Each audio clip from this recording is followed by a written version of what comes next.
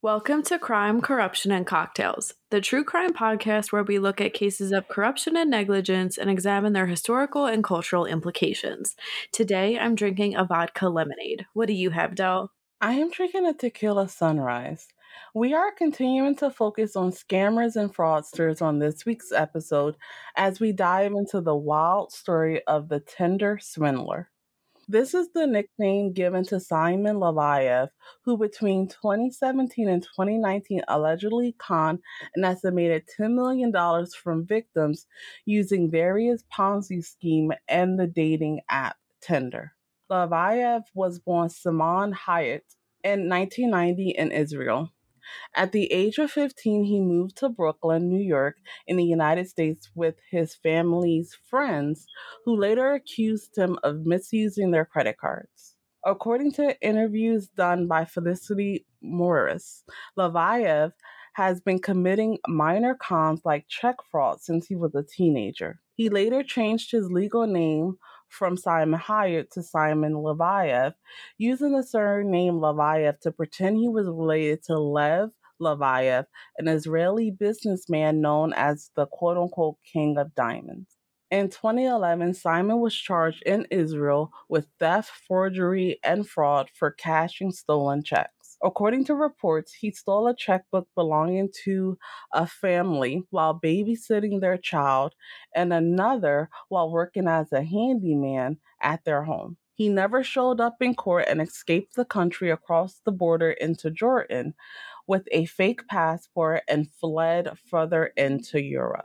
In 2012, he was indicted by an Israeli court and charged with theft and forgery of checks, as well as leaving a 5-year-old he was babysitting unattended. In 2015, he was arrested in Finland and was sentenced to 3 years in prison for defrauding several women. When arrested in Finland, he claimed he was an Australian man born in 1978 and was found with 2 forged Israeli passports, 3 forged Israeli driver's licenses, 2 forged Israeli flight permits, and 5 forged American Express credit cards. Simon traveled around Europe pretending to be different people. He exploited several women in Germany using the name Michael Bilton. He also presented himself as the son of Russian-Israeli diamond mogul Lev Leviev, using the dating app Tinder to contact women as Leviev and tricked them into loaning him money that he never repaid. He would charm women with lavish gifts, taking them to dinners on private jets, using money he borrowed from other women he previously conned. He would later pretend he was being targeted by his quote-unquote enemies, often sending the same messages and images, pretending that his bodyguard was attacked, asking his victims to help him financially. They would often take out bank loans and new credit cards in order to help. He would then use the money gained through the deception to lure new victims while essentially operating a Ponzi scheme. Later, he would pretend to repay his victims by sending forged documents showing fake bank transfers. In 2019, he was arrested by Interpol in Greece after using a forged passport. Later that year, he was sentenced to 15 months in prison in Israel, but was released 5 months later as a result of the coronavirus pandemic. According to the Times of Israel, in 2020, he pretended to be a medical worker to get the COVID-19 vaccine early. Hyatt is also wanted for various fraud and forgery offenses by Norway, Sweden, the United Kingdom, and Spain. In an interview with CNN on February 21st, 2022, he denied defrauding the women, claiming that he was just, quote, a single guy who wanted to meet some girls on Tinder, end quote. In February 2022, attorneys for the Leveiv family filed a criminal complaint against Hyatt with the Tel Aviv Magistrates Court for libelous publications infringing privacy and violating trademark orders. In July 2022, they filed another criminal complaint against Hyatt for damaging the family's name. The hearing of the Leveiv family's complaint was postponed after the Israeli prosecutor's office sent a request to postpone the hearing on the grounds that Simon Leveiv is the focus of a criminal investigation for the same offenses. In 2022, Netflix released a video documentary, The Tinder Swindler, which describes his story as told by some of his victims. According to the Washington Post, following the release of the documentary, Tinder banned Simon from their app. He is also banned from other apps under Match Group Inc., including Match.com, Plenty of Fish, and OkCupid. Simon was in a relationship with Israeli model Kate Collin. The two continued to be together even after the Netflix show came out. However, the two have since broken up, and Kate has accused Simon of borrowing money from her and emotionally abusing her with similar tactics that he used on his other victims. Jenny, what are your thoughts on the Tinder swindler, Simon Leveiv? What a horrible, horrible person. We said that before we started recording. It makes me so mad to see people do stuff like this.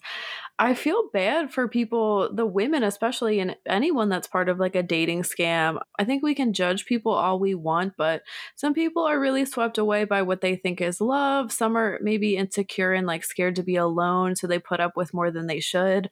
We see that a lot on 90 Day Fiance, if anyone watches that.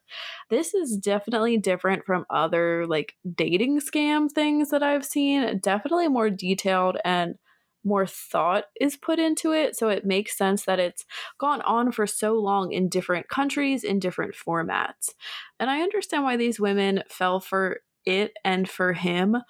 A part of me does, part of me doesn't. At the same time, he has stolen like so much money from them, and I don't think it was like necessarily all this money at once. So that is probably what made them fall for it as well. But he has really not been held accountable. And that is what really makes me mad. And again, someone that's like a scammer for life. He is never going to change. I don't think he thinks he's doing anything wrong. And I would love to see him really be like put in jail for a long period of time, and maybe that would change him. How you don't get so confused and like trapped in your web of lies, I definitely would if I was doing stuff like this. And yeah, to me there are just some people that are always going to be scamming, lying. That's their nature, and he is without a doubt one of those people to me. What do you think? I definitely agree with everything that you said. I think that you have people who get off on hurting and manipulating other people, and I definitely think that he falls into that category. I also feel really bad for the victims. They were individuals that were just looking to find a connection with another person, and they thought they had found that.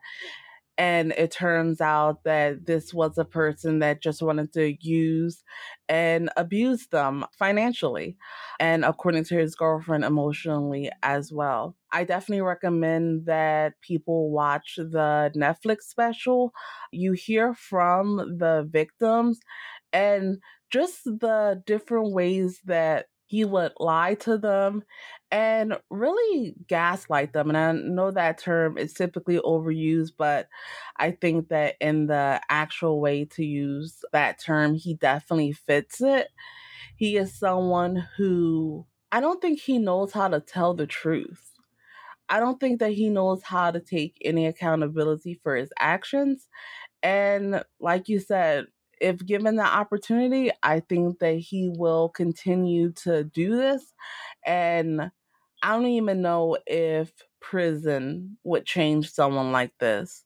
Because even when asked about it, he says things like, I'm just, trying to meet some girls on Tinder, when he knows full well that there were other things going on and other motivations that he had for connecting with these women, which was very different than what they were looking for. So I definitely have no sympathy for him whatsoever. And it's unfortunate that a lot of his victims are still digging themselves out of the financial hole that he put them into. Simon was accused of using his romantic activities to fuel a Ponzi scheme and finance his lifestyle. We're going to look into what a Ponzi scheme is and what are the warning signs that an investment opportunity may be too good to be true. A Ponzi scheme is a form of fraud that lures investors and pays profits to earlier investors with funds from more recent investors. In a Ponzi scheme, a con artist offers investments that promise very high returns with little or no risk to their victims. The returns are said to originate from a business or secret idea run by the con artist.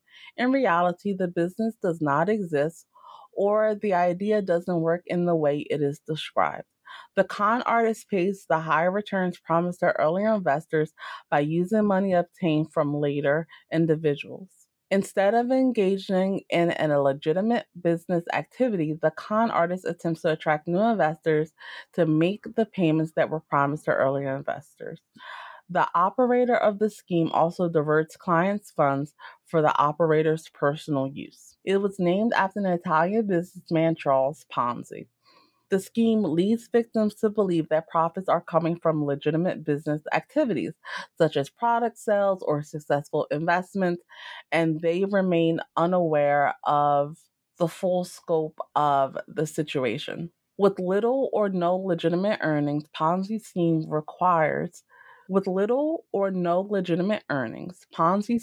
require a constant flow of new money to survive. When it becomes hard to recruit new investors or when large number of existing investors cash out, the scheme collapses. As a result, most investors end up losing all or much of their money they invested. In some cases, the operator of the scheme may simply disappear with the money.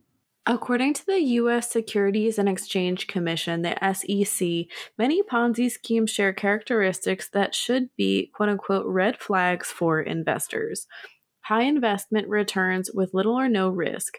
Every investment carries some degree of risk, and investments yielding higher returns typically involve more risk. Any quote unquote guaranteed investment opportunity should be considered suspect. Overly consistent returns. Investment values tend to go up and down over time, especially those offering potentially high returns. An investment that continues to generate regularly positive returns, regardless of overall market condition, is considered suspicious. Then there's unregistered investments. Ponzi schemes typically involve investments that have not been registered with financial regulators like the SEC or the FCA. Registration is important because it provides investors with access to key information about the company's management, products, services, and finances. And then there's unlicensed sellers. In the US, federal and state securities laws require that investment professionals and their firms be licensed or registered. Most Ponzi schemes involve unlicensed individuals or unregistered firms. There's also secretive or complex strategies, investments that cannot be understood or on which no complete information can be found or obtained are considered suspicious. Issues with paperwork is another. Account statement errors may be a sign that funds are not being invested as promised. And finally, difficulty receiving payments. Investors should be suspicious of cases where they don't receive a payment or have difficulty cashing out. Ponzi scheme promoters sometimes try to prevent participants from cashing out by offering even higher returns for staying put. Jenny, what are your overall opinions on Ponzi schemes? And do you think that they would ever go away as more people become aware of this type of fraud? It makes me really mad and sad seeing Ponzi schemes. I'm glad more people are talking about them. I don't know if will ever fully go away because I think people really do. I mean, people enjoy investing for many reasons, but I think there will always be like a lack of education around investments and finances in this country, at least, that makes people vulnerable to stuff like this. I would hope that maybe less people will fall for it. I think like for millennials, like MLM multi-level marketing schemes, people are really like aware of those and very critical of those. So maybe we can see it go the way of that. But I think there will unfortunately always be people that fall into these schemes for various reasons. I mean, some people, this is like their livelihood and they think they're doing the right thing for themselves. And then their savings are all gone. And it just makes me so sad to see. What do you think? I definitely agree with you. And it's one of those things where you're taking well intentioned people who are looking to either increase their financial, security. They're trying to have more money invested for retirement, or it could be a thing of it's part of the company that they work for, other things that they invest in, and that corporation has put money into a Ponzi scheme and the individual doesn't even know, and they end up losing a lot of their money. I think that instead of going away, Ponzi schemes are just going to form into different types of fraud. You definitely have the crypto space that is creating a lot of fraud. You have NFTs that are fraudulent as well in a lot of cases. I think that as technology changes and grows, fraudsters just find a different way to manipulate people. And I think that as people become more aware of one fraudster, sort of like bacteria or a virus, fraudsters just find a different way to have people part with their money. Unfortunately, some people use romantic relationships as a way to manipulate others and pull them into criminal activity. When a person uses an offer of love or companionship as a means of connecting with a victim, this is called the lover boy method.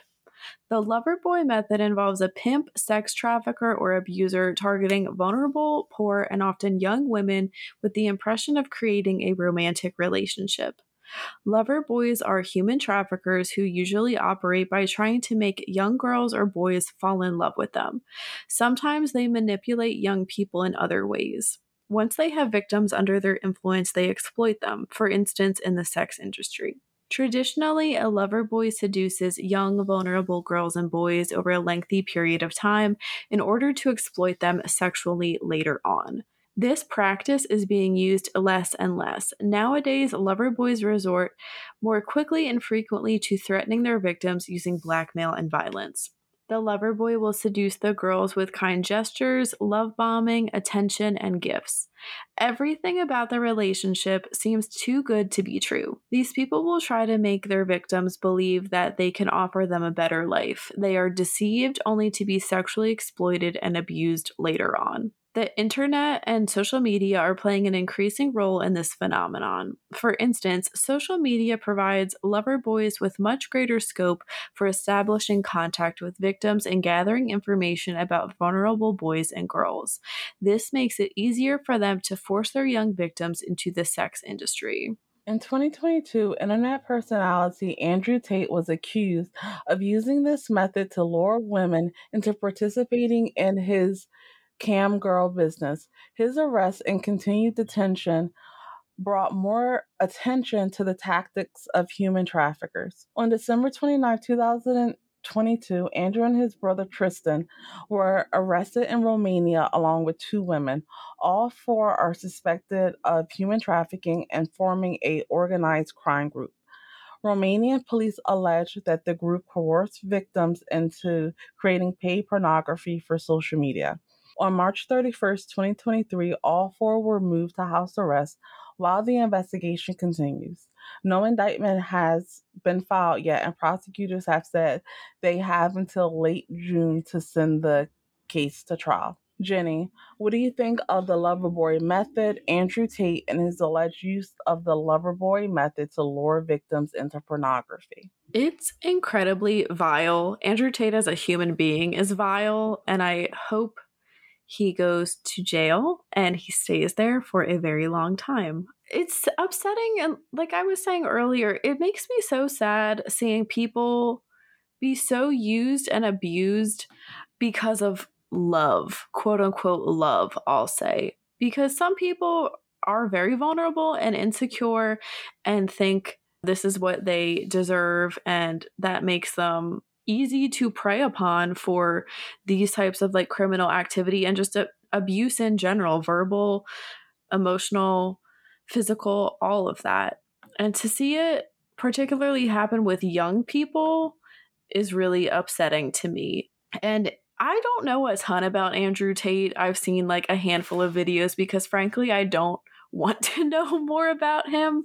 It just makes me so angry that he has a platform and such a large group of followers that he has manipulated into thinking stuff like this is acceptable and all right. And speaking of scammers, he is a scammer with that university that he has. So I don't know if you know like more about it than me to be able to word it, but he is a scammer with his business ventures. And you had previously said about how like people will always find ways to manipulate others and like use things like the internet and like changing times and resources to their advantage. And this is a prime example of it. What do you think? I definitely agree with you. I think Andrew Tate is one of those internet phenomenons that breeds real world consequences. And it's so sad that so many people have fell into his trap. When it comes to the lover boy method, it's definitely something that is wrong. And I hope that more people become aware of it and people receive a guide on how to make sure that they are avoiding it. For Andrew Tate, you were describing Hustlers University, which was essentially a scam. And it was a scam that used affiliate marketing where people were essentially promoting his business so that they could get a cut of whatever fees that someone was paying. I think it was like $40 or $50 a month. And you were supposed to receive like guidance and advice from Andrew Tate and other individuals that termed themselves as high value or high status individual. I definitely think that Andrew Tate is in the kind of like incel culture that we've talked about before. I just think that he just takes a more overly masculine, overly like machismo facade to it. I know that they had shut down Hustlers University, but he's likely continuing the scam in a different way. When it comes to his webcam business, it's definitely a situation where not everyone that is participating in it is someone that wants to be there. There's other accusations that he has committed sexual assault and other manipulation tactics to not only get the women to come over to his home, his compound, as they describe it, but also using violence to keep them there. I think that it's definitely one of those things where you can look at the people that are associated with Andrew Tate. Most notably is like far right people, MGTOW or men go their own way people, and other people that just seek to tear people down, especially women.